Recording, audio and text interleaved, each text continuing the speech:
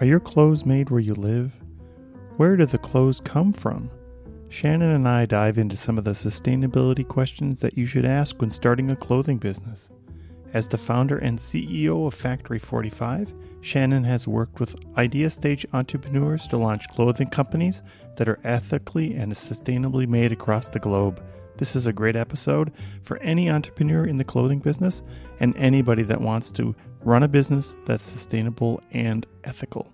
This episode is brought to you by E-Commerce Unconference, happening on January 21st in Orlando, Florida. This is a platform-agnostic event, and all are invited from any platform. An unconference is a conference where you decide on the speakers and the topics which are to be presented. Go to unconf.us, that's UNCONF.us, to get your ticket. The capacity is limited to no more than 140 people, and if you have been to an unconference in the past, you know they sell out fast. Go to unconf.us while tickets are still available. Make a weekend vacation while attending a fun event. That's January 21st in Orlando, Florida.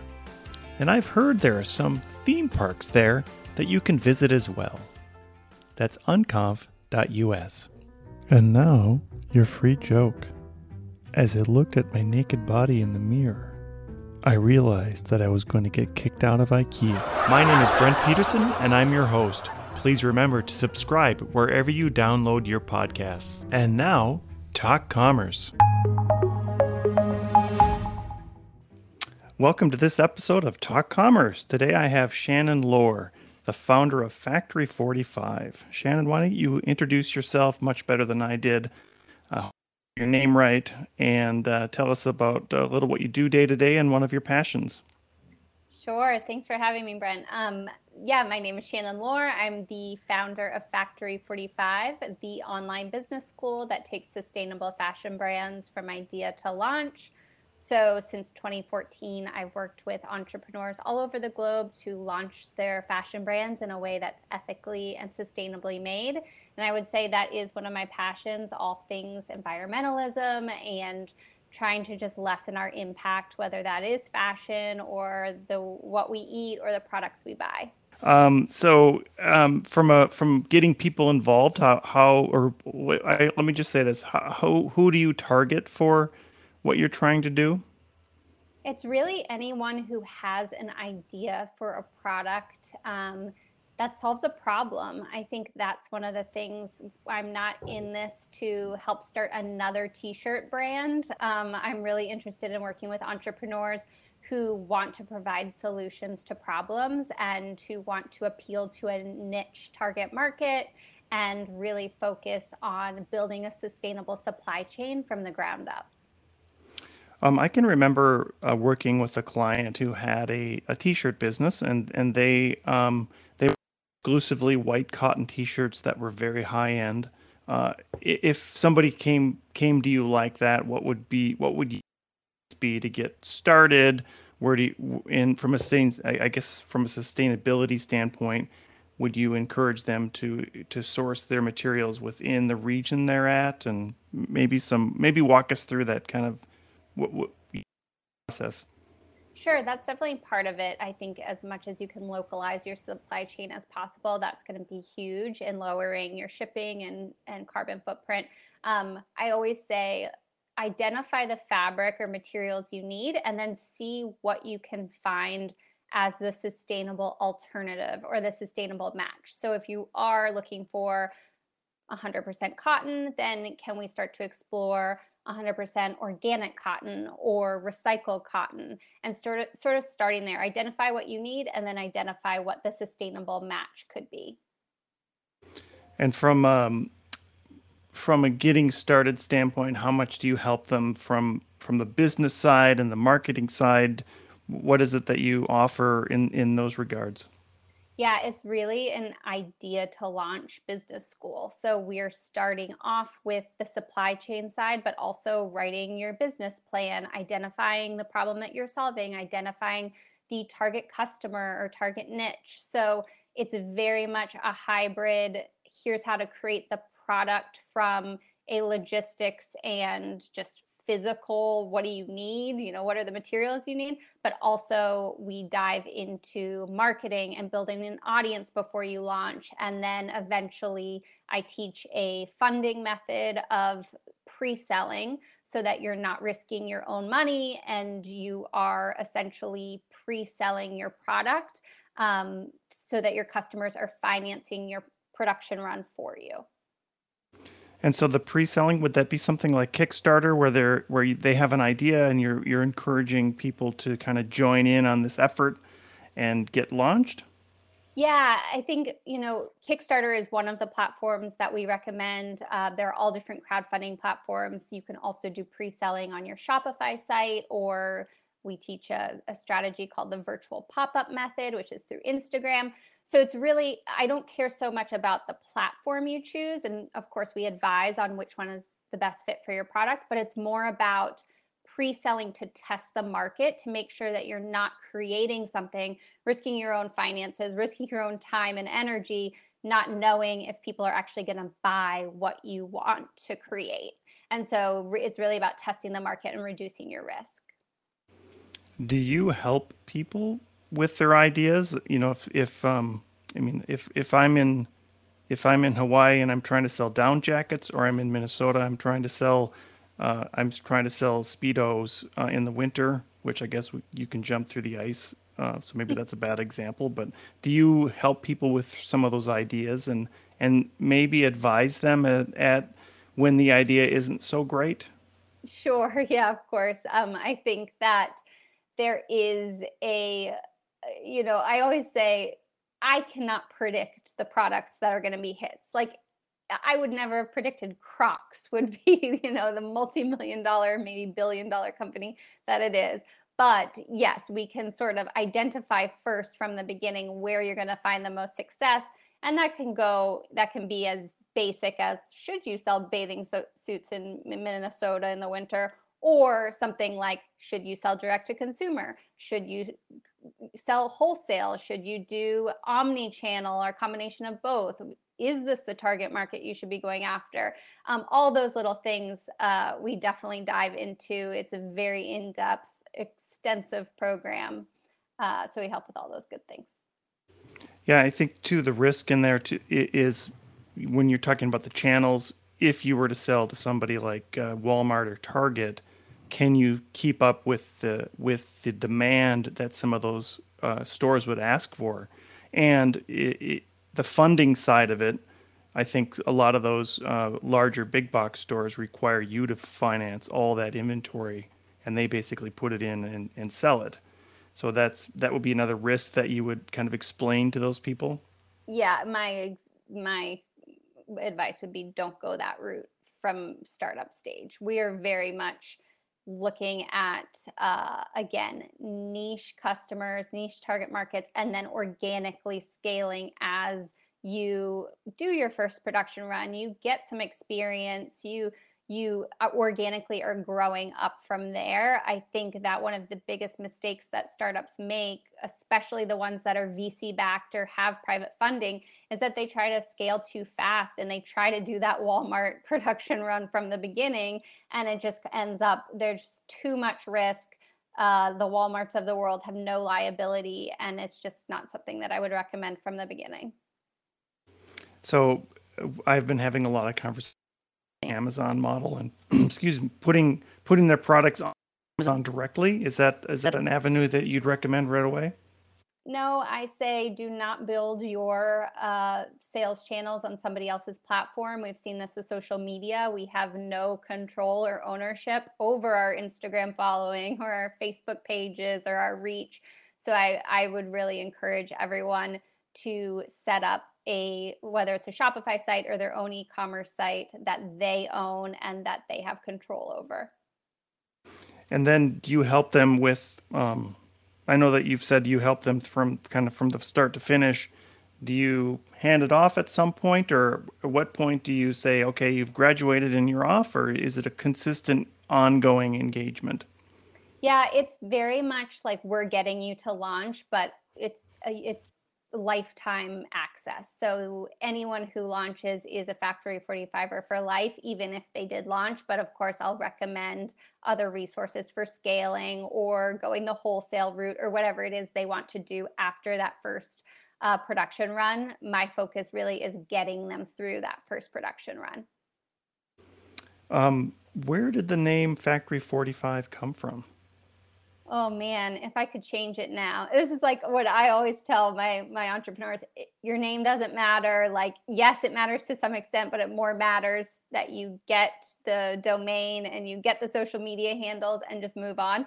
But going back to 2014 when I chose the name, I think maybe I would have chose a different one, but it was really, I was just sitting down one day and I had launched my own fashion brand and back in 2010. And I was sort of just thinking through some of the entrepreneurial principles that I felt held true and were tested and held the test of time. And it ended up being 45 things. So I combined that with sort of this idea of a virtual factory, which of course now is very confusing for people who think I'm an actual factory, but it's all good. Yeah, I think there was a Doc 51 or something like that that sold that type of thing, and it just came from the doc number that they had in their warehouse. Yeah, exactly. Just like pick a name and go with it. So a little bit of background. So you started a business back in 2010. Tell us about your entrepreneurial journey. Yeah, I had just gotten back to the United States after bartending my way around the world. I had graduated from college. I was a journalism major. I had no fashion background, really no business background, but I knew I wanted to run my own business, dabble in entrepreneurship, see what that would look like. And so a girl that I had met while bartending in Australia, she sent me a Facebook message one day and she said, I know you're not going to get a real job.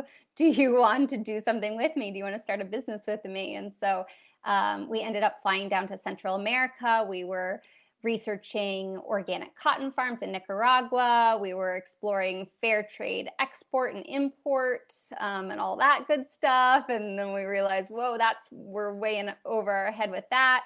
But what happened was, as we were traveling, we started designing a line of 10 pieces that could be mixed and matched to create over 100 different looks.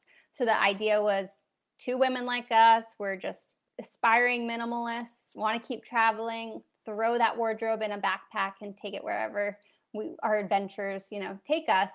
And so that's sort of where we started to put a supply chain together, start exploring the fashion industry, and quickly realized how damaging the traditional fashion industry is to people and planet. And we decided, like true millennials, if we were going to start a business, we were going to do it in a way that was, lowered our impact and was as sustainable as we possibly could. So fast forward, we ended up launching the highest funded fashion project in Kickstarter history at the time.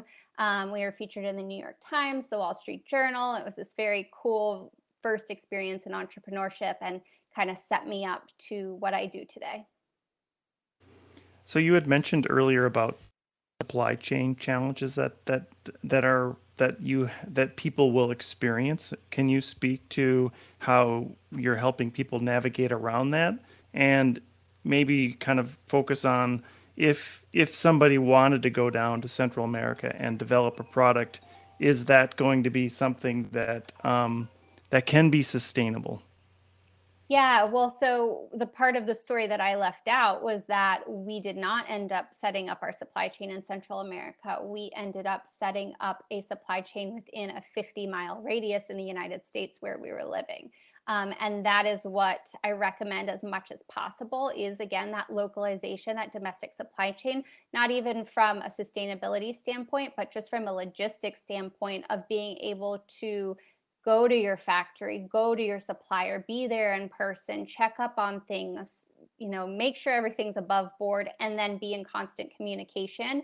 I see a lot of brands, not really the brands I work with, but I know of brands, who are working with supply chains over in China, and they're just completely at a loss because they have no control over it. And then they're, factor in all the delays and the shipping and all of that.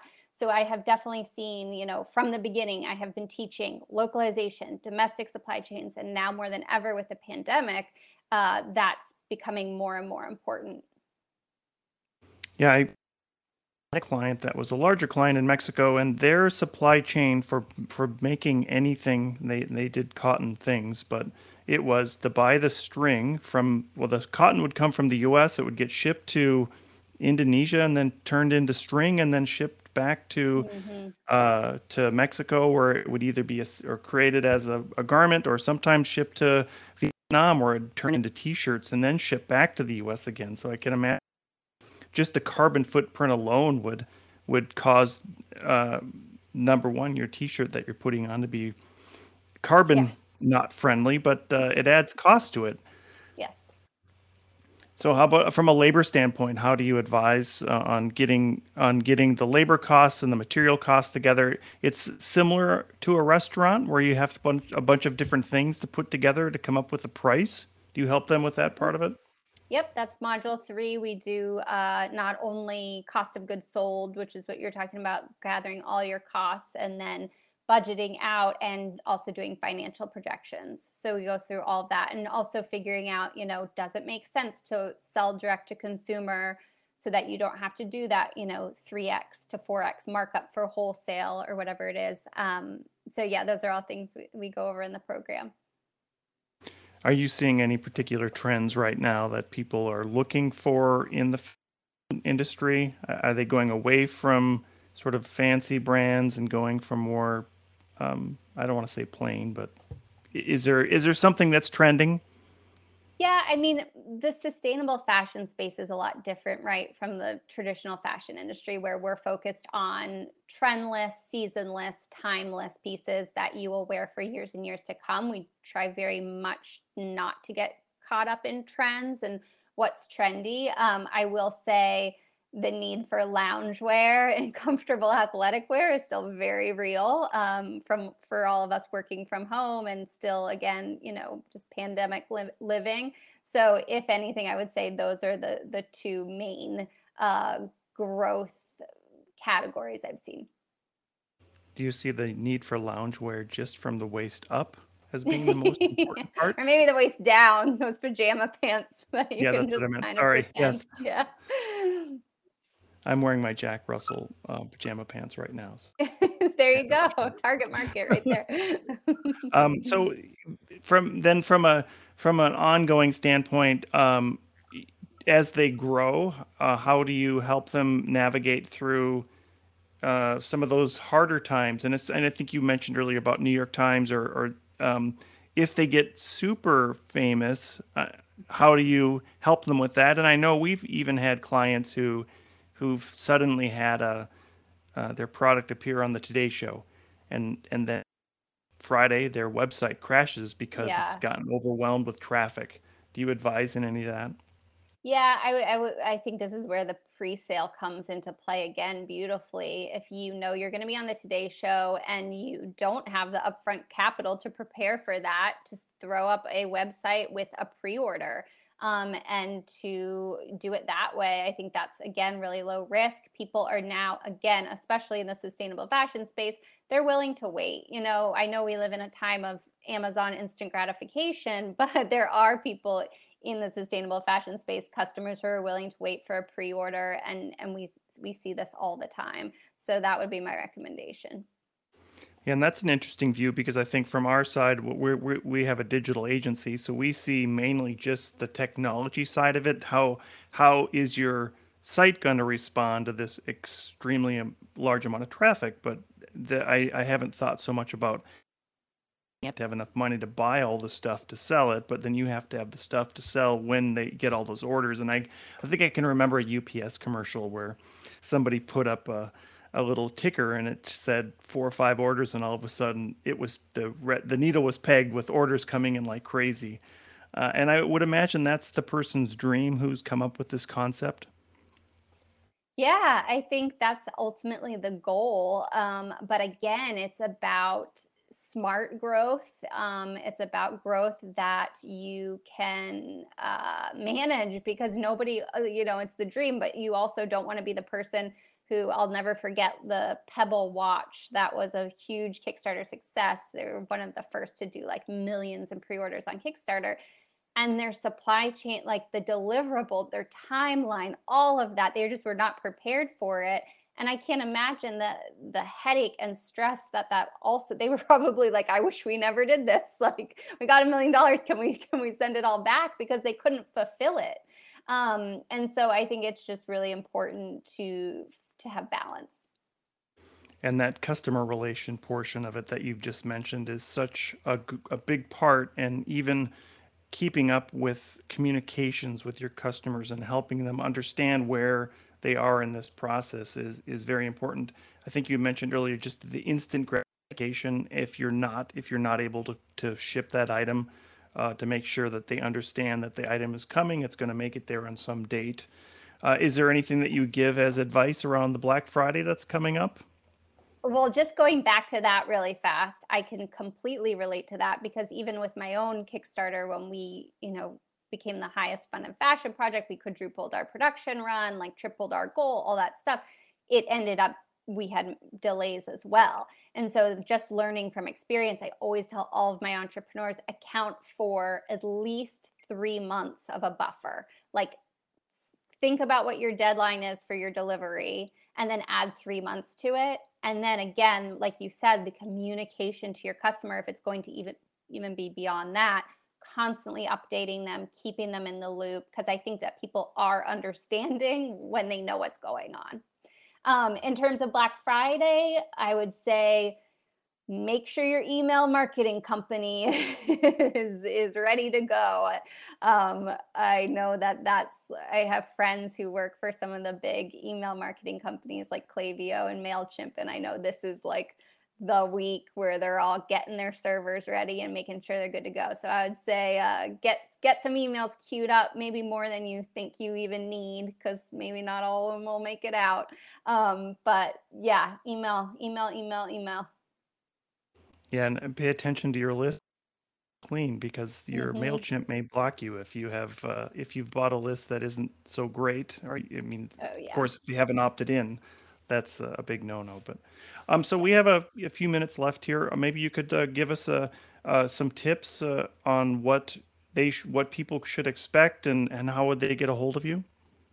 Sure. So if you want to connect, if you're interested in launching a sustainable fashion brand, you can book a call with us, with someone from our team. We would love to talk to you more, and you can just learn more about the program at factory45.co, and then you can go ahead and just click on the book a call button.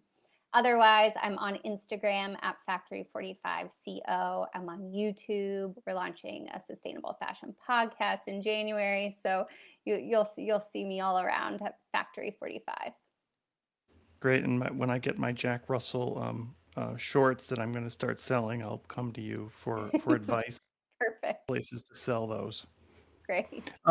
If you had one nugget that you could tell a merchant who has a new idea, what would you tell them right now? I would say start building your audience and talking about your idea as soon as you possibly can. And it's never too soon. I know we like to worry about copycats and competition and people stealing our ideas, but especially the brands that are bootstrapping and don't have that VC marketing money, you really have to start building an audience before you're ready to sell anything. So whether that is building an audience on social media, my favorite is building an email list. Whatever it is, start doing it now, far before you're ever ready to sell anything. And creating that audience, like you said, on social media is such an important part of it. How much do you use, say, video versus Twitter versus channels that you'd recommend? I think fashion especially is very Instagram focused, very photography focused. So, but I'm seeing, I think it really depends on the niche too, and where your audience is hanging out. If your audience is on YouTube and they love watching videos, go there. If they like podcasts, start a podcast. If they're on Instagram, start doing reels, TikTok.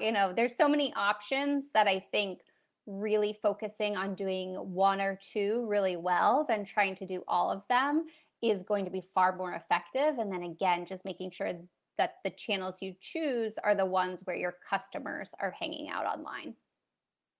Yeah, and finding some tool to help measure how well those advertisements or Instagram posts are how well they're being received and who's looking at them and things like that are such important. So I always give our guests an opportunity to do a shameless plug. You can plug anything you'd like. Why don't you go ahead and give us a shameless plug? Oh, my shameless plug. I guess I'll plug the upcoming podcast. The trailer is releasing on December 15th, and the podcast is releasing on January 5th. So it will be called Start Your Sustainable Fashion Brand, and we'll be talking all about the business principles, marketing strategies, and roadmap to launching your fashion brand. Wow, I'm excited to hear it and look forward to it. Thank you, Brent. Shannon Lohr, the founder of Factory 45. Thank you so much for being here. Thanks so much for having me. The Talk Commerce podcast is sponsored by SwiftOtter. E-commerce developers solve problems daily. In fact, some of those seem like mountainous hurdles that must be climbed in a matter of hours. Stress levels can go through the roof. No wonder the plague of burnout affects developers too. But there's a vaccine for that. Investing time in your career will take you farther than you ever imagined. Meet SwiftOtter. SwiftOtter exists to help you become the e-commerce hero that is indispensable and irreplaceable at your company. We do this through Magento certification study materials and Joseph Maxwell's most recent book, The Art of E-commerce Debugging. Go to swiftotter.com to learn more about how you can quickly climb the ranks in your quest to be a better developer. While you're there, use the coupon code TALKCommerce for 15% off any digital goods at swiftotter.com. Thank you again for listening. My name is Brent Peterson, and it has been my pleasure to be your host today. Please rate and subscribe to Talk Commerce. New shows out every week.